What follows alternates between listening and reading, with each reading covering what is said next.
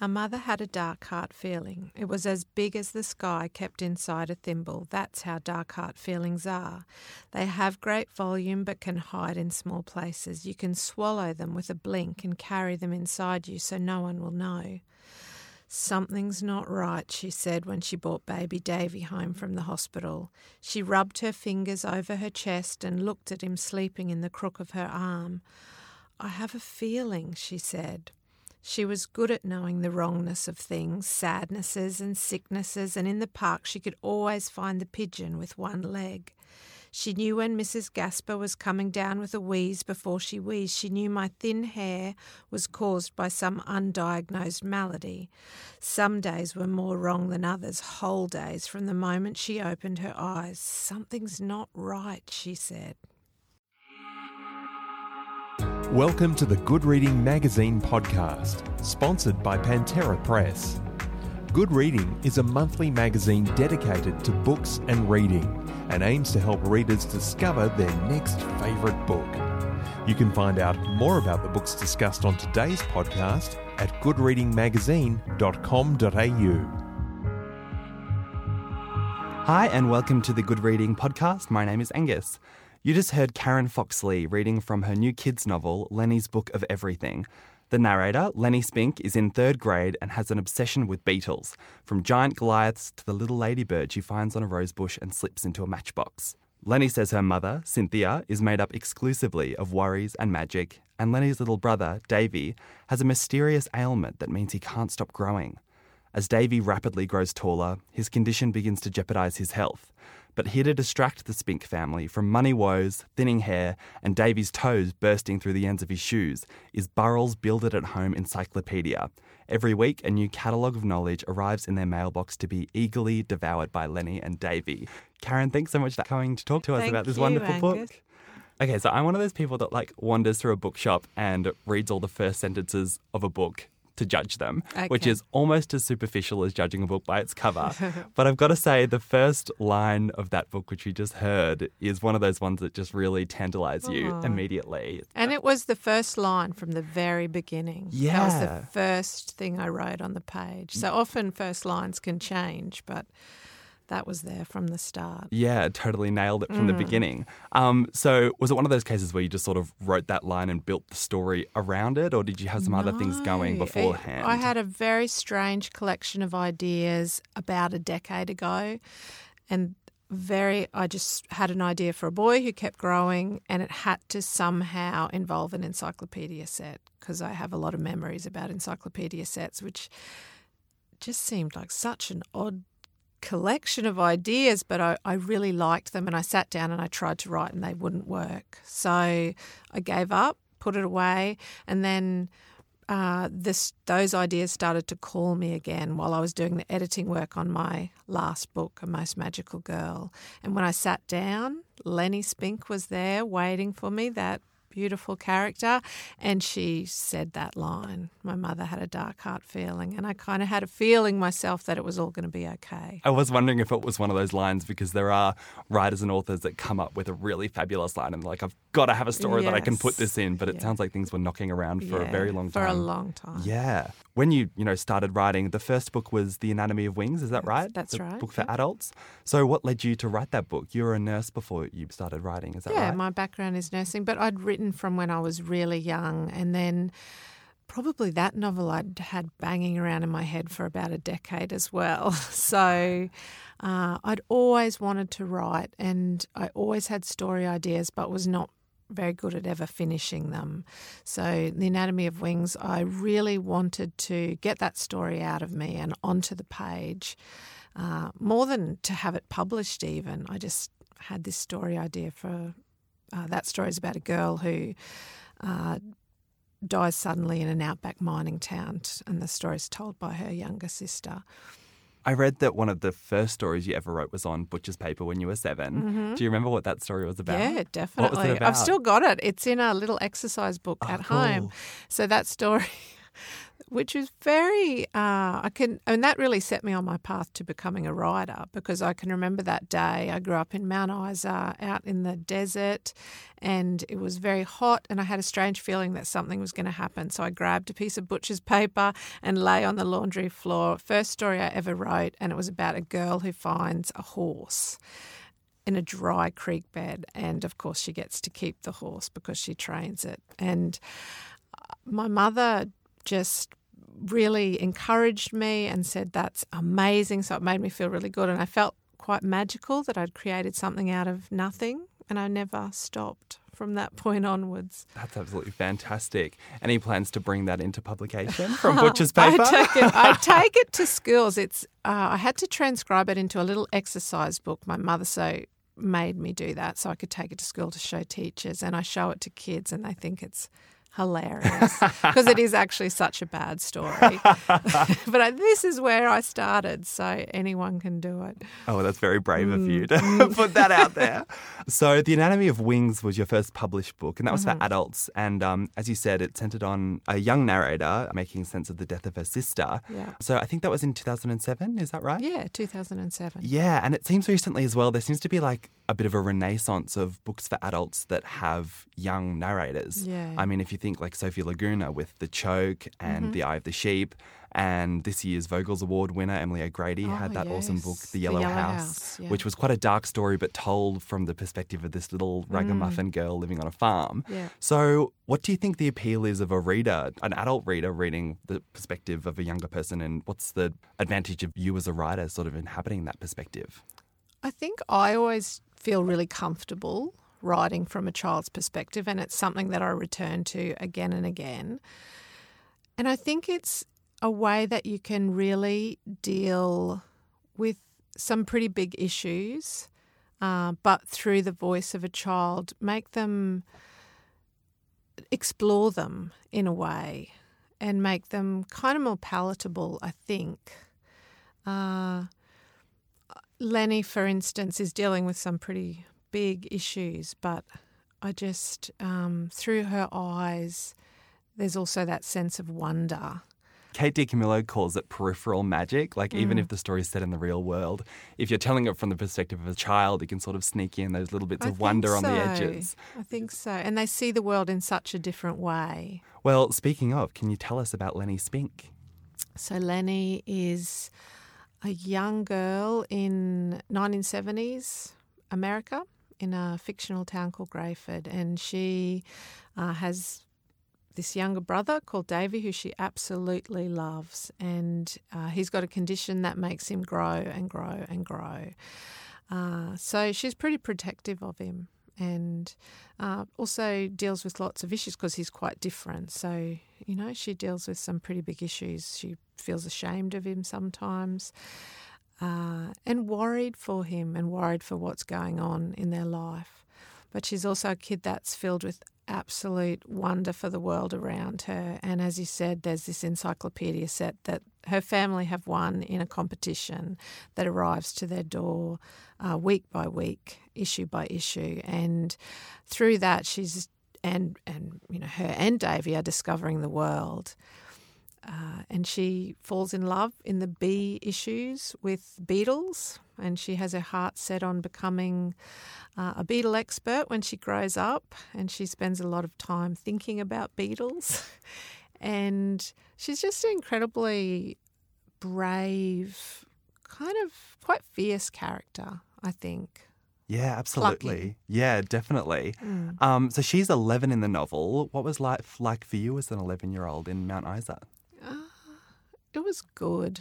We had just such a good childhood, really, lots of freedoms and lots of exploring, lots of reading, I always told stories, so lots of writing adventures, you know, that I can still remember, you know, at what stage I was writing what as a kid.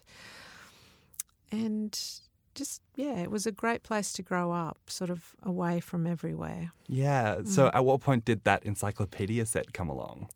Well, when I was 8 when we had an encyclopedia set come into our house, and it was bought by my mother. So a travelling salesman came to the door and we were all inside. I can still remember, she put up a bit of a fight, but then, yes, she bought this encyclopedia set. We went to a furniture shop and bought a bookshelf, and that sat in our dining room empty for weeks while we waited for this encyclopedia set to arrive. And as an 8-year-old, I didn't really know what was going to happen, and I didn't really know how much our life was going to change when those books arrived. But when they did, this is the 1970s, so it's a long time before Google and all of those things. It was like the world just moved into our living room, basically. And, we could just open up to find out, a map of the moon or what people were wearing in ancient Greece, and it was just incredibly exciting. Yeah. What did they look like?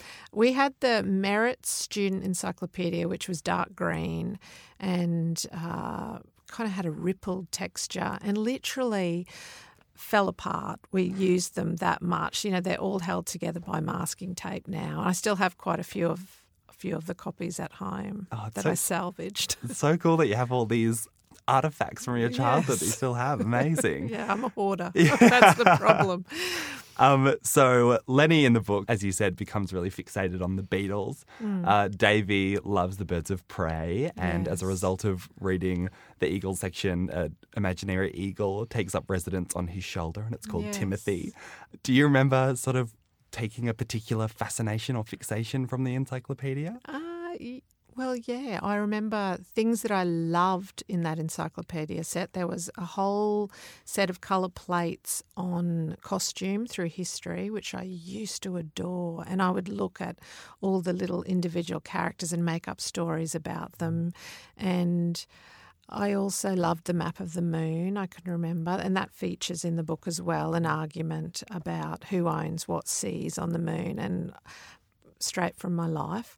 And there was, I remember, I actually had an imaginary friend that I would take from a page in the book who was St. Catherine, where fireworks, the Catherine's wheel come from. Oh, yeah.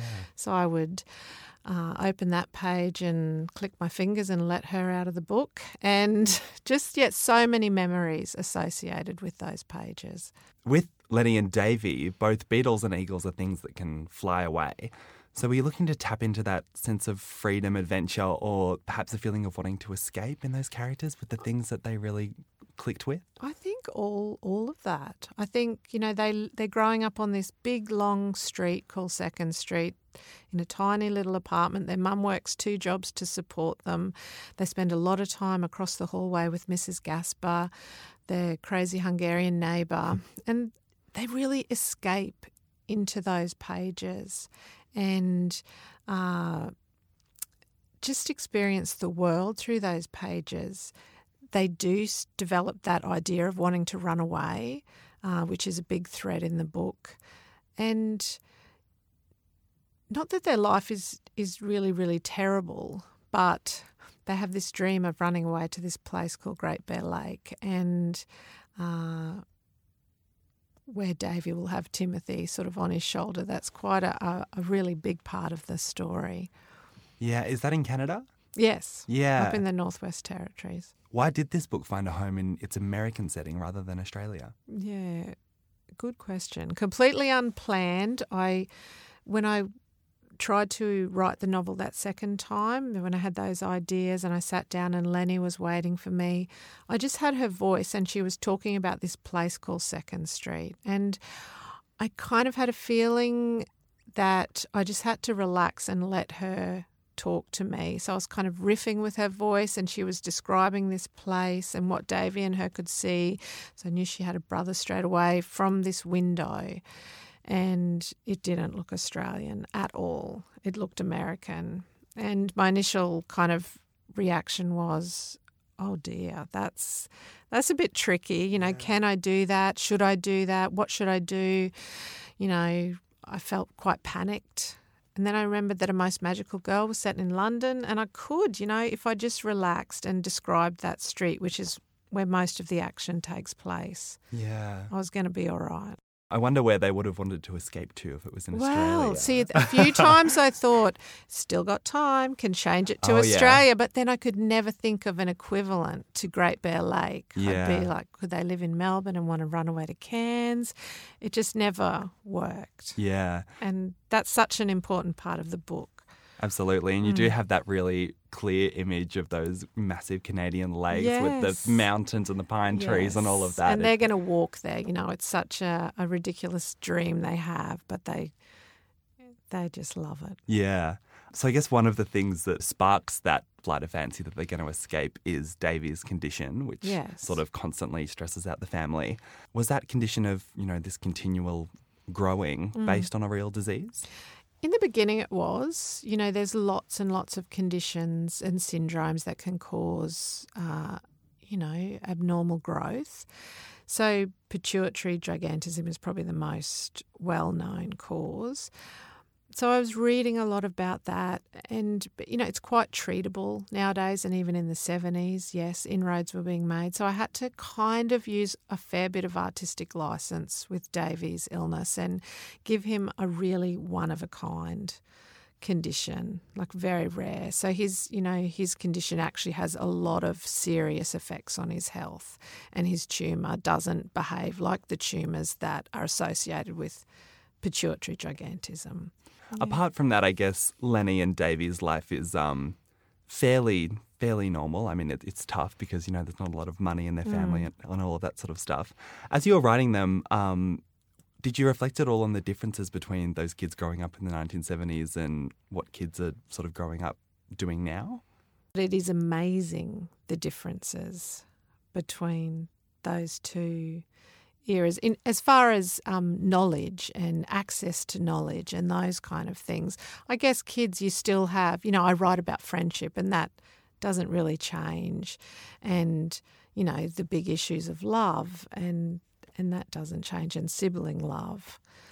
So between the two, there's a lot of similarities and differences, I guess. What have some of the reactions been from kids who have read Lenny's Book of Everything? Oh, there's been some beautiful, like, you know, Alan and Unwin have collated a whole heap of reviews from early readers, and they've just really fallen in love with Lenny and Davy and really talked about how much the book made them stop and be grateful for what they have.